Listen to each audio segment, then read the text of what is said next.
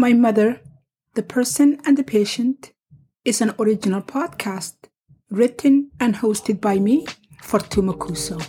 This podcast is about my mother, Timira Abdisamed, Ayaya we call her. That's the Somali word for grandmother. And her great-grandkids call her Ayaya too, and that's their way of saying great-grandmother. My mother's diagnosis of Alzheimer's in 2011 rattled me, and the doctor's warning of what was to come did nothing to comfort me. I was determined, leaving that doctor's office, that I would be prepared. I would prepare myself and I would prepare all my loved ones to know what will happen with Mom. But looking back, 11 years later, I could have never been prepared what came after the diagnosis. Even if I go back to 11 years and I know what I know now, there was no way I could have prepared myself for what came.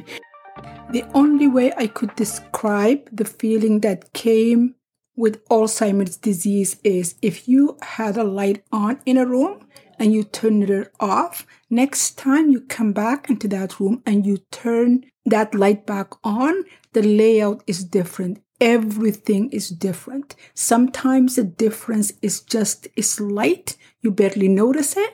And some days the difference is so drastic, it startles you. So early on in my mother's diagnosis, I had to make a decision to take this disease on one day at a time. If I were ever going to have the chance to walk with my mother on this journey of living with Alzheimer's, I had to take this one day at a time event. When you listen to how we arrived at my mother's diagnosis and what followed, it's so easy to see her just as the patient, to see her as nothing more than the disease that reduced her to shell of her old self. But I want to also to tell you about my mother, the person, the fierce woman that told her stories unapologetically, celebrating the beautiful parts and harsh realities equally. I want to share with you the stories she told us about her life as a girl growing up in a small village, the tales that marked her adulthood.